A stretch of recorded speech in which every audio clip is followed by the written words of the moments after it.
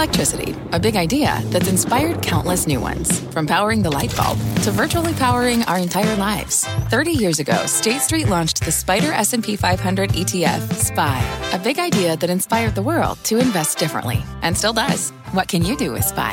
Before investing, consider the fund's investment objectives, risks, charges, and expenses. Visit ssga.com for a prospectus containing this and other information. Read it carefully before investing. SPY is subject to risks similar to those of stocks. All ETFs are subject to risk, including possible loss of principal. Alps Distributors, Inc. Distributor. Getting into electric vehicles, it may be harder than it looks. We're going to be number one mid-decade in EVs in the U.S.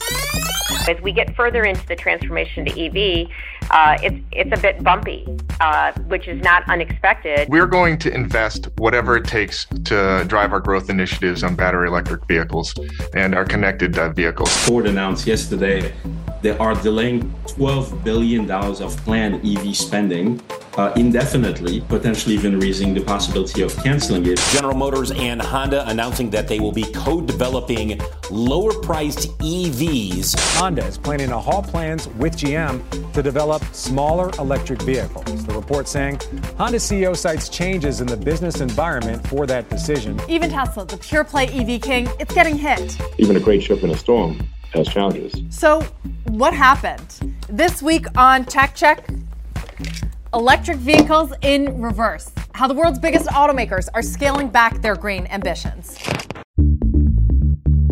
Electric vehicles were supposed to be the wave of the future. President Biden announcing that he's going to be signing an executive order setting a pretty ambitious target of 50% of electric vehicles to be sold in the United States by the year 2030. It's pretty clear that this transition is going to happen. This is where the world is going. And automakers had big plans. General Motors setting a goal to sell EVs exclusively by 2035. $27 billion will be invested by 2025, 30 new EVs by 2025, many of them in North America and here in the United States. They've got a long ways to go. Ford announcing $30 billion in EV investments, targeting 40% electric car sales by 2030 in what they called their Ford Plus plan. We're going to make the moves we need to make to drive this growth plan and continue to execute our Ford Plus plan. And of course, Tesla. Elon Musk has for years been making bold predictions about the rise of EVs. They're going to grow exponentially. So there's a big difference between 5 and 10 years. My guess is probably in 10 years, more than a half of new vehicle production is electric in the United States. But now, the EV promise is moving into reverse. Just in October, Ford announced it was postponing $12 billion of that planned EV investment and pulled its full-year forecast, saying customers are unwilling to pay premiums for EVs over gas or hybrid vehicles. GM delaying production of its electric pickup truck at a Michigan plant, ditching its goal of building 400,000 EVs by mid-2024, and scrapping a $5 billion plan with Honda to make affordable EVs. Even Tesla isn't immune, hinting that it could delay construction of a new gigafactory in Mexico, which was supposed to make its more accessible and affordable car. I think we want to just get a sense for what the global economy is like before we go full tilt on the Mexico factory. So why are all these companies pumping the brakes?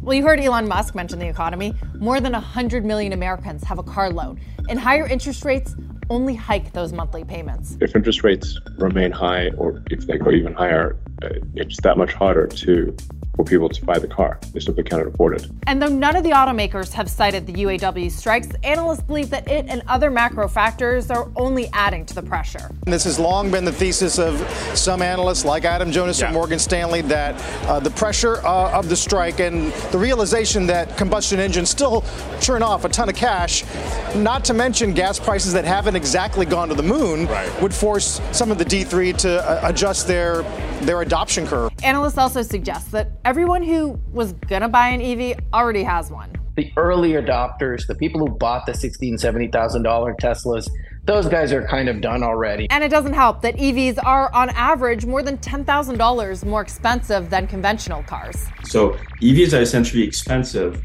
for what they are. They sell at a premium to ICE, and that's, I think, basically limiting this adoption curve from, rising as fast as people essentially expected. All of that is slowing demand. GM called out slower near-term growth in demand and said it was reworking some of its manufacturing to make vehicles less expensive to produce and more profitable. And that gets at another key obstacle. Just how costly is it to make EVs, even for an industry that has a reputation of being one of the most capital intensive in the world? You lost $2.1 billion, last year. You're going to lose about $3 billion this year. You hear the chatter. There are people are saying, when are you going to make money on EVs? Right. Well, it's a startup buried within Ford Motor Company. But when you look at the path for our EVs, we are losing money now, but we're a startup. We're scaling. We're developing the products. Companies invested billions, but may have overestimated demand, and that has crushed stock prices. Companies had planned massive investment on the premise of much faster adoption of EVs. This is not playing out. It is essentially a real meltdown of expectations, which has resulted in a meltdown of stock prices. And the biggest of them all? That's Tesla. As Morgan Stanley puts it, in the past few years, the strategy for legacy automakers making electric vehicles has come down to two words: copy Tesla. Tesla actually gave us a huge gift with the laser focus on cost and scaling the Model Y. They set the standard. But now it's looking like even Tesla may not make it work. It began aggressively slashing prices this year as demand waned and the rivals piled in. Tesla under pressure after drastically cutting prices for some cars sold in the U.S. and Europe. These are the fifth price cut since January. Tesla just did another round of price cuts. And that caused the closely watched gross auto margins, which measures vehicle profitability, to shrink. This is really the battleground. This is the center vortex of the whole Tesla story. It's about margins. Tesla's once eye-popping margins were what bulls used to justify its valuation. Evidence that it was more tech disruptor than automaker. The most expensive Model X has seen price cuts up to 30%. So that's going to weigh on margins. The operating margin down to in the 7% range. I mean, we're getting closer to normal automakers. It's not being valued like a normal automaker. But margins peaked at 30% at the end of 2021, and they've only been on a steady decline ever since. Coming in this quarter, 16.3%, down from 18.1% in the second quarter, and at their lowest since at least mid-2019. It signaled to investors that the enormous profit Tesla had been raking in over the past few years might have been an exception. The story that got Tesla to an $800 billion market cap is not really there anymore. A product of the pandemic free money era and supply chain disruptions that hampered rivals, allowing Tesla to jack up prices. You got to wonder how much they'll have to cut prices in order to move all that inventory. They talk about advertising. This was not the Tesla of the last few years. Its stock tanked at one point, wiping out almost a fifth of the company's value in just a matter of weeks. Other parts of the bull case thesis, its Cybertruck, its self-driving car unit, also tempered. Signs that it still has long ways to go before it can be called a true tech giant. The next hurdle for Tesla and American EVs, challengers from China. The real competition for Tesla today is in China, whether it's BYD, GAC, Aeon, a handful of other manufacturers. And the question then becomes if that technology or those brands can come to the U.S. One of the biggest threats, Berkshire Hathaway-backed BYD, sold over 100,000 more EVs worldwide than Tesla in the first quarter of 2023. And China has done what the U.S. hasn't been able to do when it comes to EV ambitions. Penetration has skyrocketed, reaching 35% from less than 5% in 2020. Compare that to just 10% penetration in the U.S., far behind the national target of 50% by 2030 and showing signs of slipping. There's a lot behind that, as Bernstein points out. Legacy automakers had a huge head start making conventional cars with pure-play EVs. It's a more level playing field, and Chinese companies have leapfrogged American ones. That's also brought down the price of Chinese EVs. In the US, EVs are sometimes 40% higher than that of a similar internal combustion engine vehicle.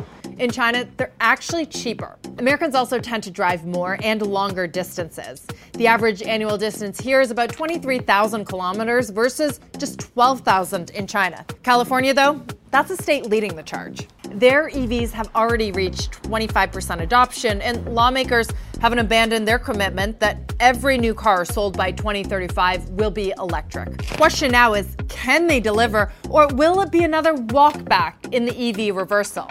Getting into electric vehicles may be harder than it looks.